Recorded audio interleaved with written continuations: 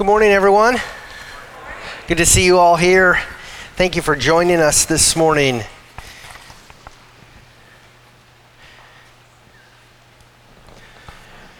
You know, this path that we take through life is a journey through valleys and hills and valleys and hills.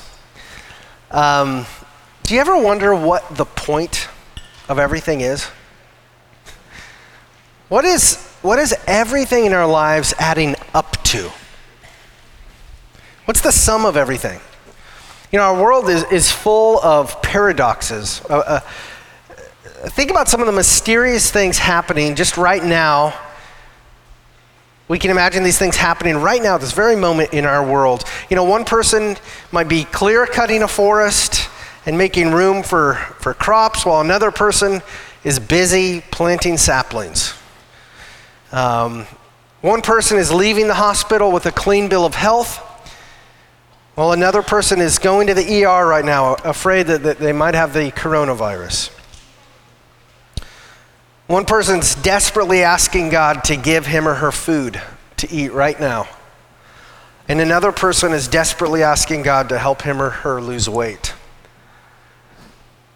One boy is joyfully skipping through Disneyland right now, while another boy is walking through a landfill and searching for something of value that he can sell for a few pennies. One girl is playing soccer with her friends on some soccer field right now, and another girl, her same age, is forced to sell herself on the streets of some city. One beautiful baby is being born, while another beautiful baby is being aborted. One man's working hard to prepare and package methamphetamine to sell in our towns, and another man is working hard to catch drug dealers and confiscate those drugs. One woman's asking God to lead her to the right potential husband. Another woman is asking God to release her from an abusive spouse. One angelic being is wholeheartedly worshiping God with the saints in heaven right now, while another angelic being is wholeheartedly trying to destroy the saints on earth right now. One star in our galaxy is created by God right now, while another star in our galaxy is destroyed by God. What is the point of all of this? Is there a point to all of this? What is our suffering and our rejoicing in life adding up to? What is God doing? What is the point of your life? What is everything in your life adding up to? What's the sum of all of it? Well, we want to open God's Word this morning and find some answers. So please turn with me again to Ephesians chapter 1, verse 3.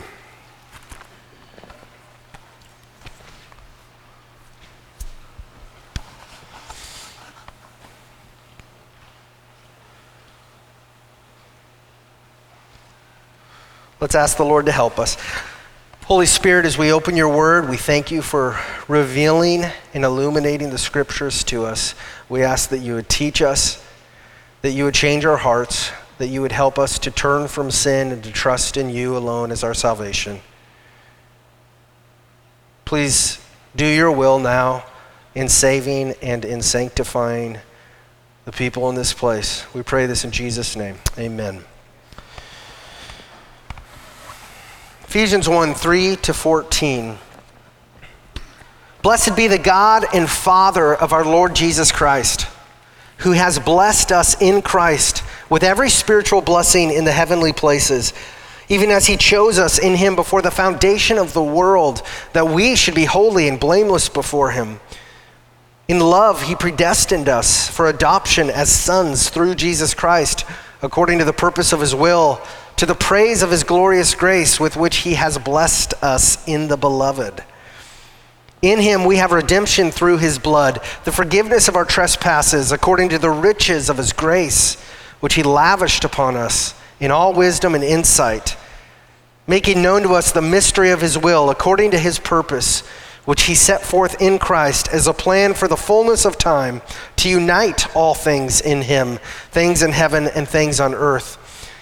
In him we have obtained an inheritance, having been predestined according to the purpose of him who works all things according to the counsel of his will, so that we who were the first to hope in Christ might be to the praise of his glory.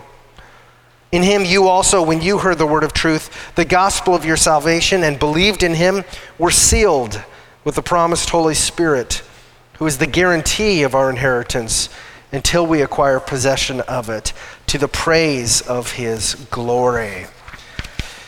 So obviously, praise, praise, praise. The tone of this passage is praise. Now, does this passage help us figure out the answer to our question, what is everything leading to? Well, let's hone in on verses 7 to 10 one more time.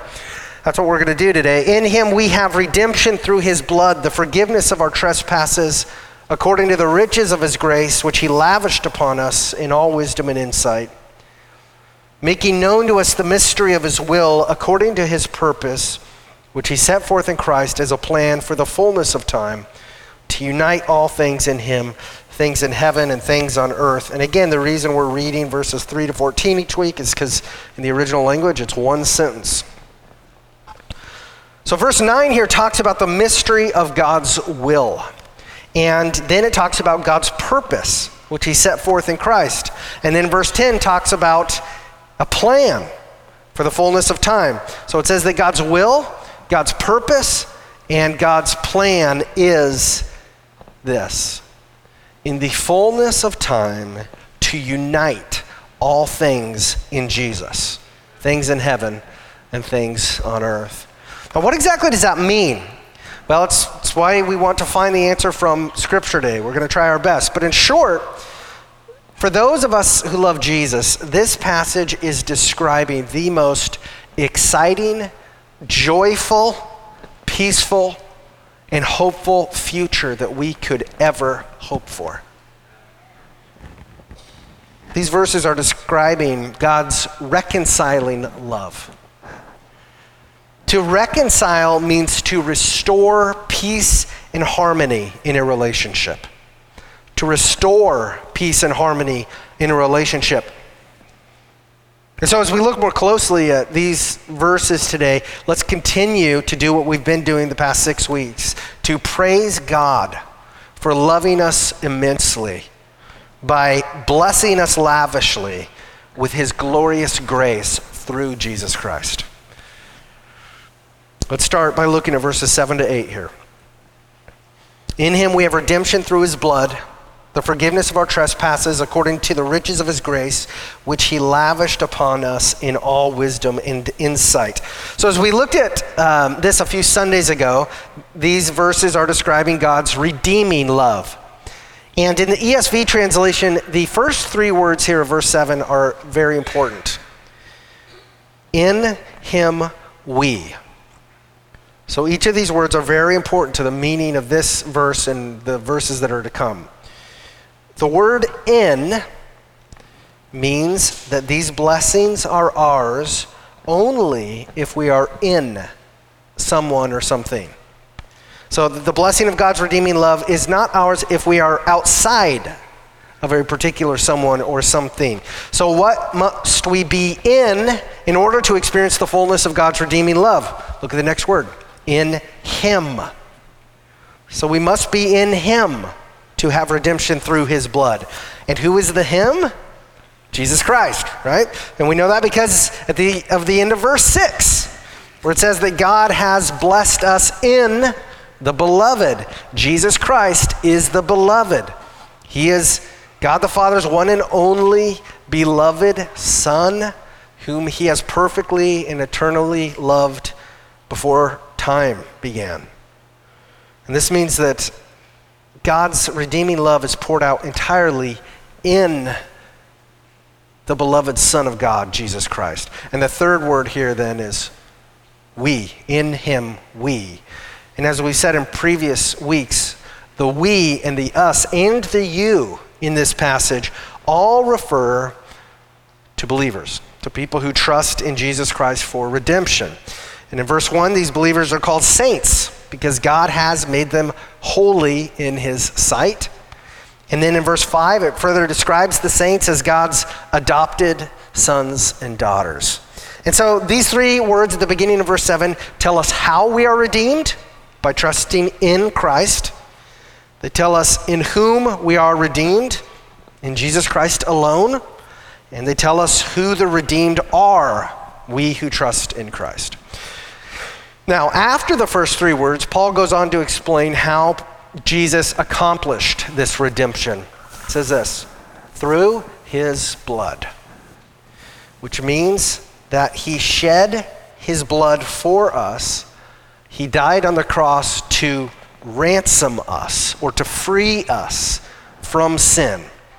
And also, he died to remit or to forgive our trespasses against God, and he did it by paying our debt to God for us.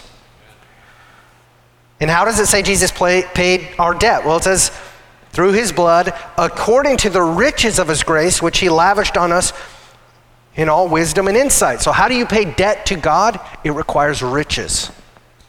And where do the riches come from? From the grace of God himself.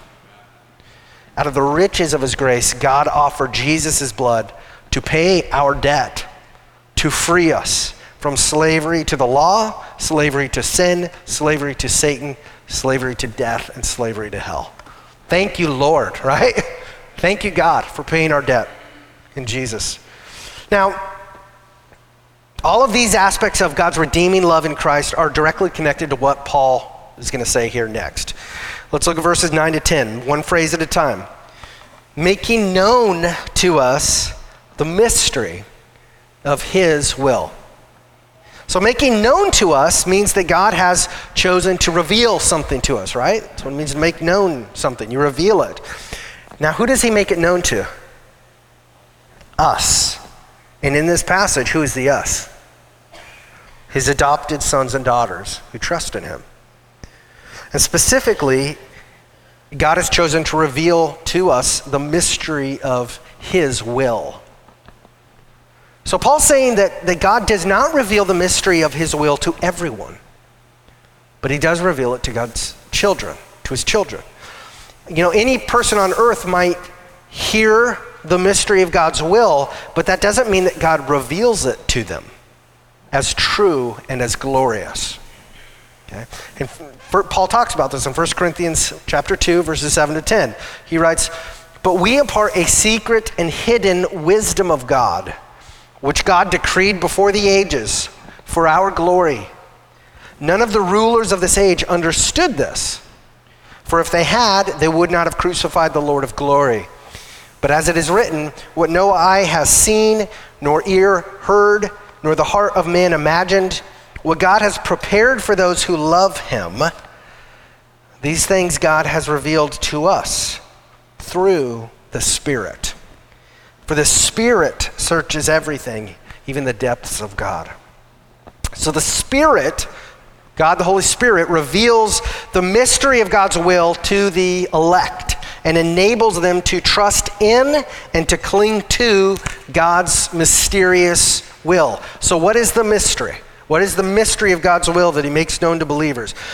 Well, in the Bible, the word mystery means something that was previously hidden, but which God has now made known. That is what mystery means in the context of Scripture. Something that was previously hidden, but which now, at this point in time, space, history, God has made known.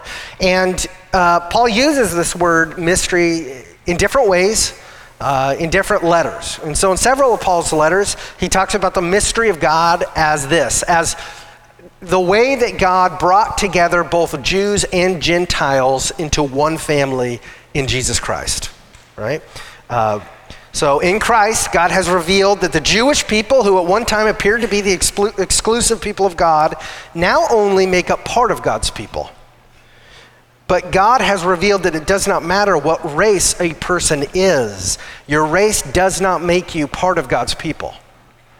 Instead, whoever turns from sin and turns to Jesus in faith is part of God's people, regardless of their race. Okay? But the unity of the Jews and Gentiles in Christ, that's only part of the mystery that Paul's describing here in this passage in Ephesians 1:9. The mystery that Paul describes here encompasses that mystery, but it also encompasses much, much more. Verses 9 to 10 say, according to his purpose which he set forth in Christ as a plan for the fullness of time.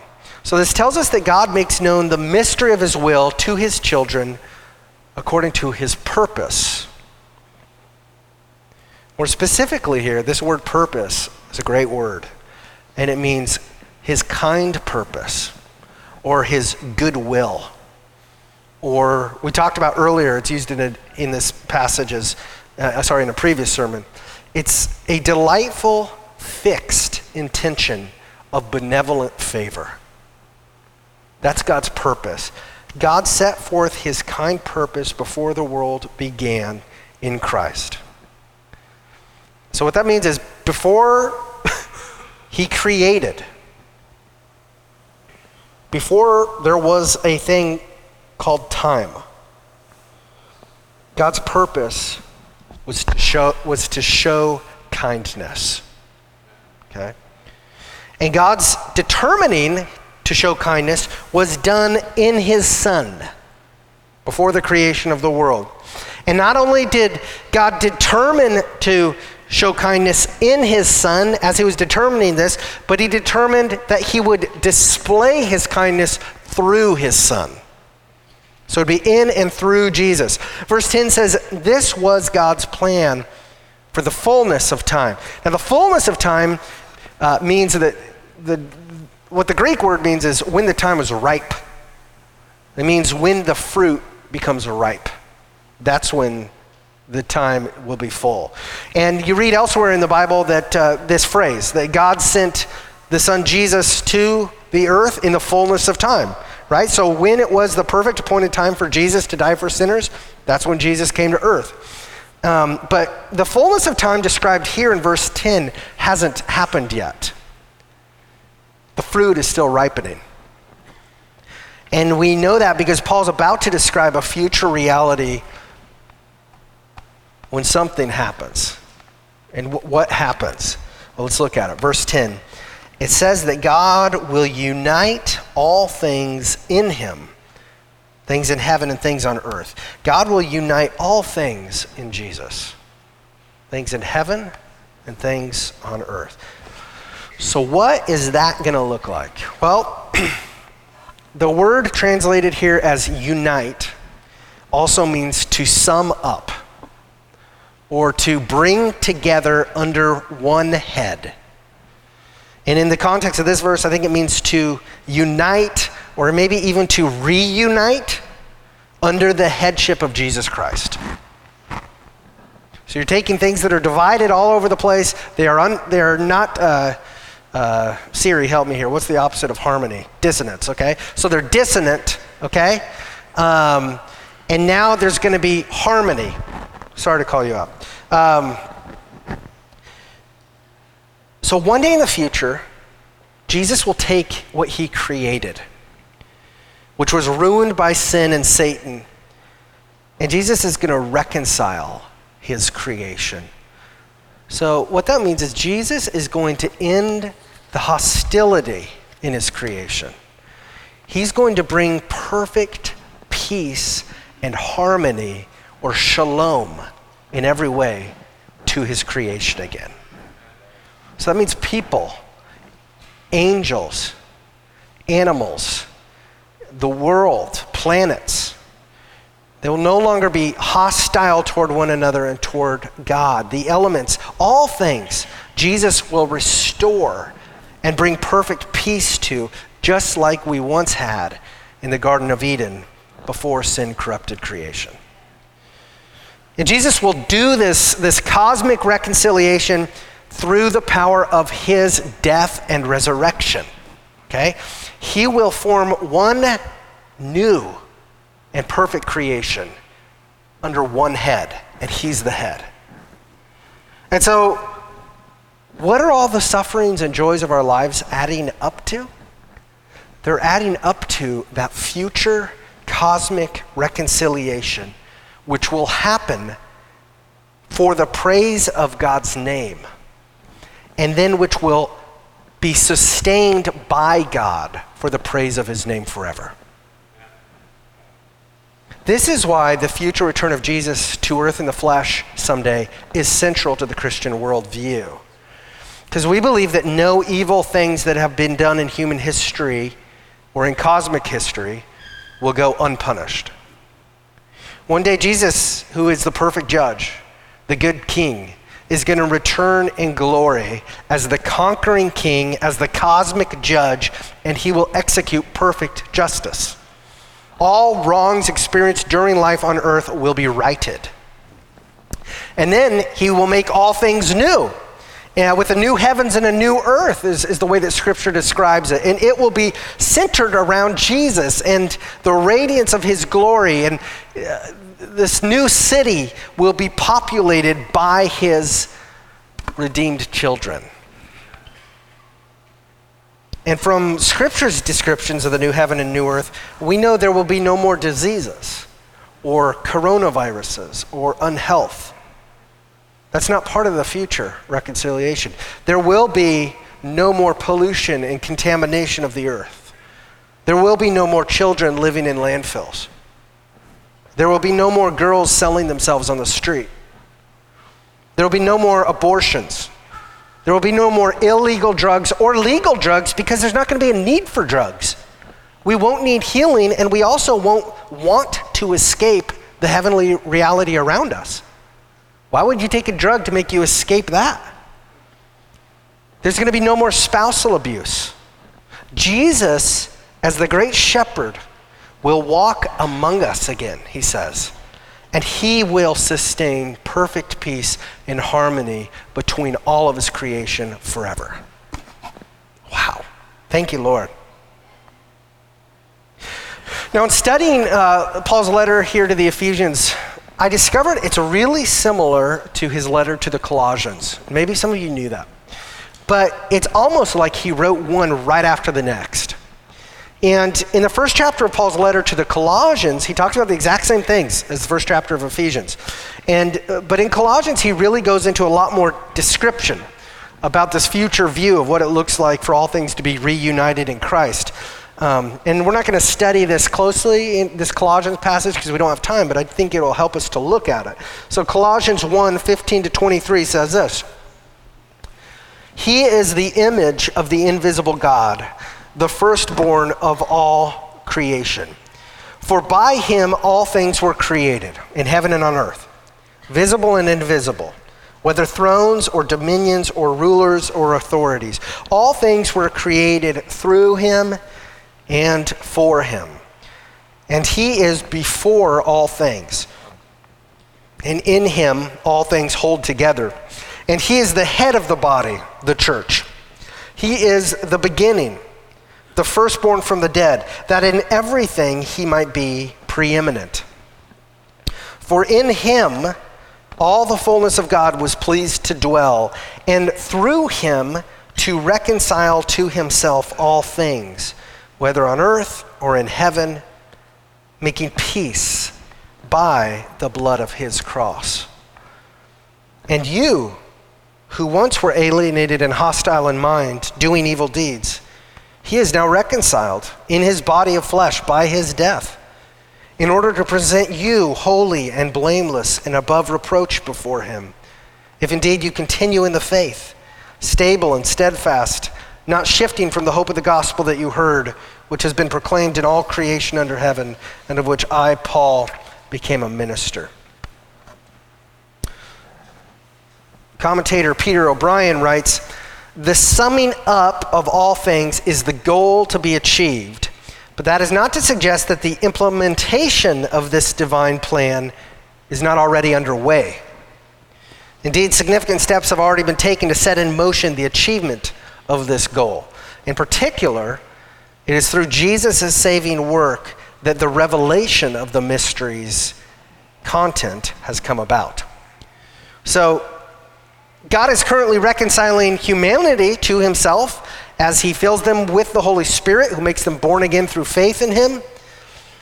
And That means that our churches, which are a church, the Church Universal is the collection of all believers, and then local churches are the manifestation or local manifestations of bodies of believers. That means that our local churches on the earth ought to be living expressions of reconciliation, of God's reconciling work between us and Him, between us and other individuals, reconciling work between people of all races and socioeconomic statuses and backgrounds who are now reconciled and united to each other by one Spirit, by one faith in one Savior, Jesus Christ. And so that means that the life transformation that we experience in this life by the grace of God and through the power of the Holy Spirit, it means that our expressions of love and mercy for others that we do through the power of the Holy Spirit, it means that the miracles that we experience in our lives, the racial and relational reconciliation we experience in this life through Christ, all these things are foretastes of this cosmic future reconciliation that God is going to bring about in Christ. And so to help us understand what all God will one day reunite, Dr. Martin Lloyd-Jones describes this. He wants us to think about everything that was lost to sin in the garden. And so and just touching on that a little bit, he says, before God created the world, and then when God created the world, Christ was over all of it, over the angels and all powers and authorities we read, and he was over the world and the animals and the fruit of the earth. Mankind was made the master of creation over all animals and inanimate nature. It was absolutely perfect. It was in a state of entire harmony and unity. And everything worked harmoniously then. Everything worked harmoniously down from the head of Christ and back upwards to the head of Christ. But the harmony that was once was destroyed. And first of all, there was a revolt in heaven itself, the scripture describes. The devil rebelled and fell away from God. Remember, the devil was once an angel. He is an angel. He's just a fallen angel. The devil was an angel in heaven with God at one point. He rebelled and fell away from God, and a large number of the other angels followed him and fell with him. We call them demons. They are angels, they're just fallen angels, but we call them demons. And the result of this was discord, disharmony in the heavenly realms. But the discord was not confined to heaven, unfortunately. This fallen angel, Satan, came to the Garden of Eden and tempted man and woman, and they fell away from God. And the result of their falling away from God was discord among humans and between God and humans. That is when dispute started, and misunderstandings and miscommunication and war and bloodshed and murder and jealousy and every other human expression of evil. But it wasn't limited just to the heavenly realms or to humanity. Even the earth and inanimate creation itself suffered as the result of sin. Briars and thorns, diseases, pestilences came because of sin. That's why Romans 8:19-21 says, "For the creation waits with eager longing for the revealing of the sons of God. For the creation was subjected to futility, not willingly, but because of him who subjected it, in hope that the creation itself will be set free from its bondage to corruption and obtain the freedom of the glory of the children of God." So the good news is this. Because time is being fulfilled, because Christ has come, because he has given us the Spirit, the wonderful news in Christ is that the old harmony will be restored. That's great news. And God has revealed to his children how it's going to happen. It's going to happen in the fullness of time through the blood of Christ according to the riches of God's grace. So, at this point, it's important to think about what Paul means by all things in Ephesians 1, verse 10. What does it mean that all things will be united under the headship and kingship of Jesus Christ? If you read verse 10 without reading the rest of Scripture, you might think Paul's describing universalism here, which is the belief that it really doesn't matter whether you trust in Jesus or whether you reject Jesus during your life on earth. It doesn't really matter whether you seek to live a life that's honoring to God or whether you seek to basically please yourself and do whatever you want, because in the end, all people and all creation are going to be saved and reunited and restored. But that sort of universal reconciliation is clearly not what Jesus describes during his time on earth. And it's not what Jesus teaches in other parts of the Word of God. So there are a variety of ways that Christians have interpreted this phrase, all things, and I'm just not going to list them all because there's a lot. But here's what I think it means after looking at it. I think it means that one day Jesus will bring back together under his headship everything he created except for fallen angels and the people who rejected him during their lives on earth. This is helpful. John Piper writes this: some think that by all things, Paul means all things in the universe now will someday be reconciled to God. I don't think he means that. I think he means that the blood of Christ has secured the victory of God over the universe in such a way that the day is coming when all things that are in the new heavens and the new earth will be entirely reconciled to God with no rebel remnants. According to Jesus, before that day comes, all those who refuse to be reconciled by his blood will be, Jesus says this, they will be cast into outer darkness and are not reckoned to be part of the new heavens and the new earth. The rebels in hell will simply not be part of all things which fill the new heavens and the new earth. They're outside of the new reality. They're in the darkness. And Lloyd Jones agrees. He says, let us be careful to observe that these blessings only apply to those who believe on the Lord Jesus Christ. No harmony is promised to others. They are sent, clearly Scripture says this, to everlasting destruction. They will be outside the cosmos, as it were.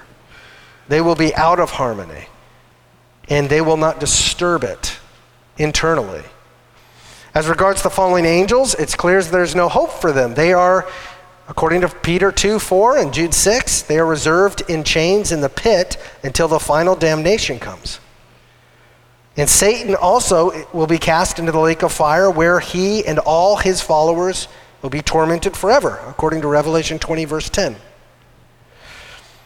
As for the good angels, scriptures teach that they are coming, they are part of God's good purpose. In Revelation 5, we're told that not only the saints sing the praises of the Lamb, but also thousands and thousands. It says myriads and myriads of angels will join the saints in the same chorus along with the beasts and the elders, is what it says.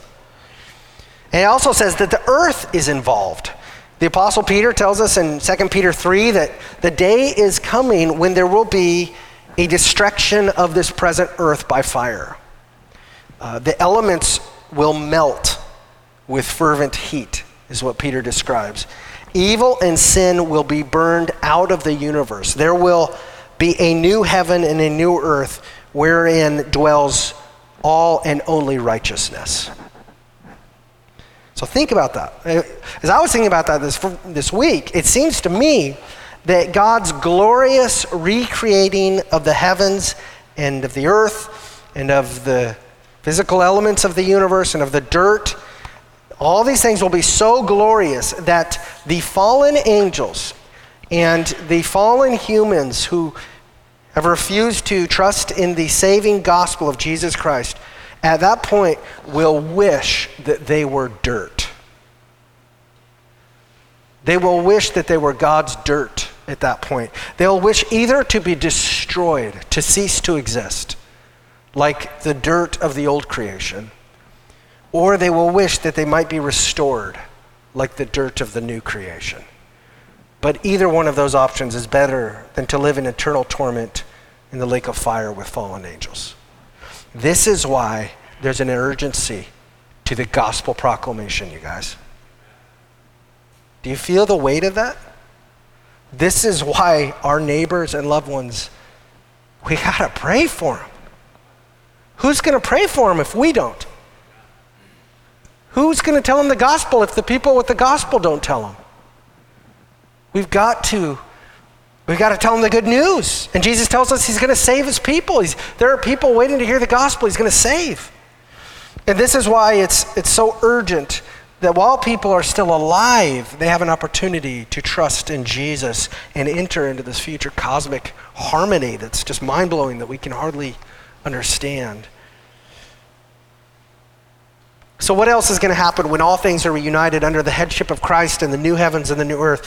Well, Scripture says this, that Christians are going to be elevated to the position of masters of creation again. That everything will be placed under us because we are united to Christ. We will rule with Christ. And the old original harmony will be restored.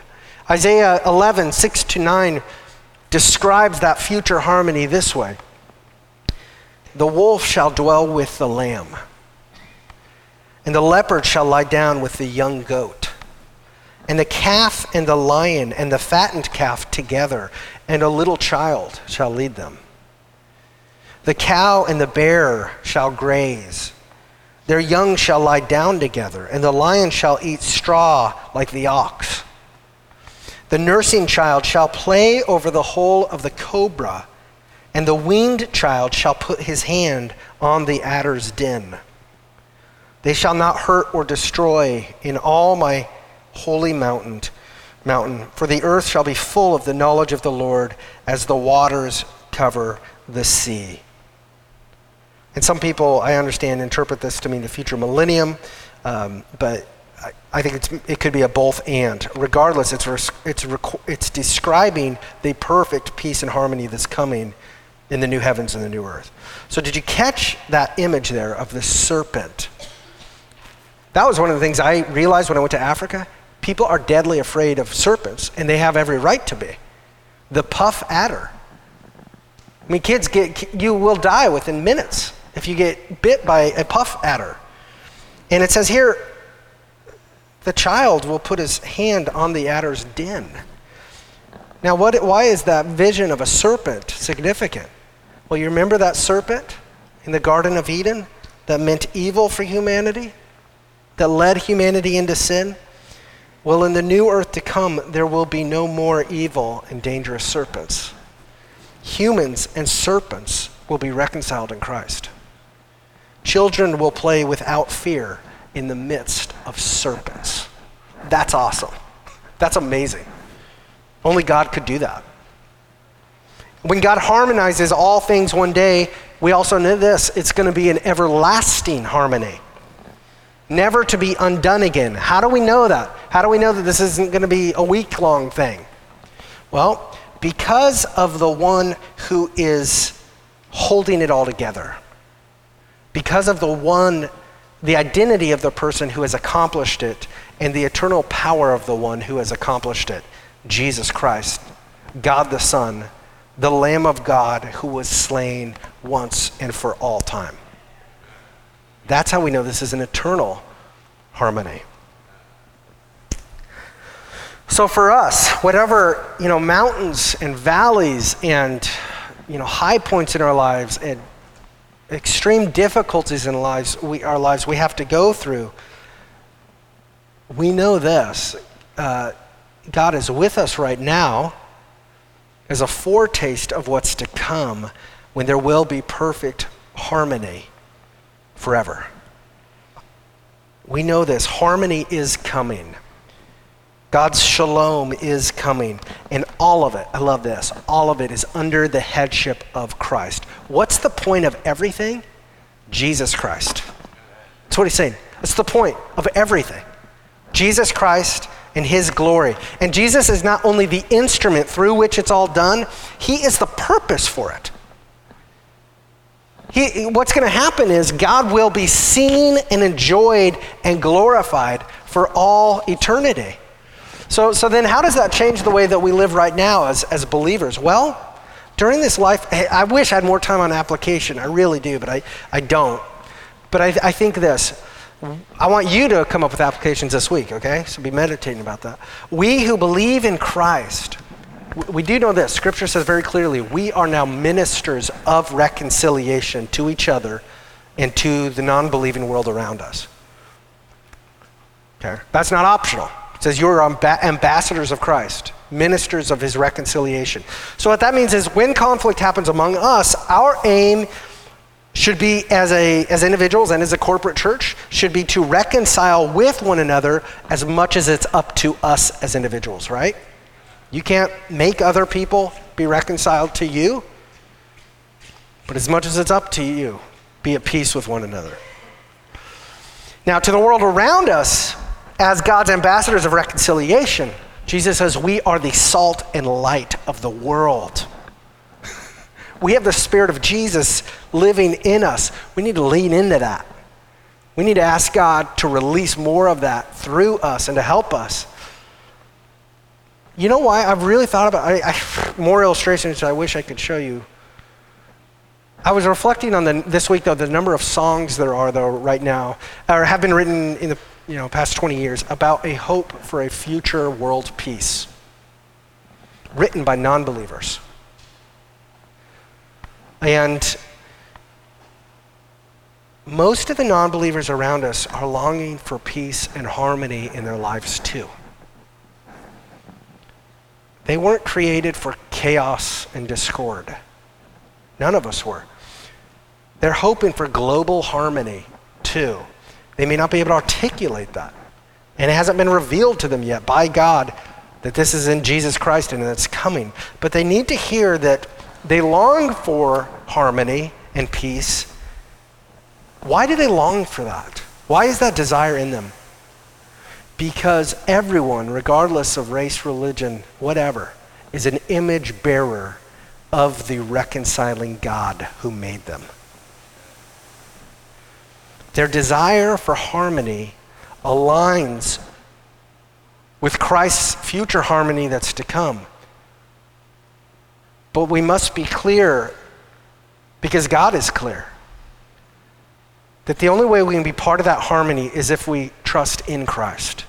Because he is the great Redeemer.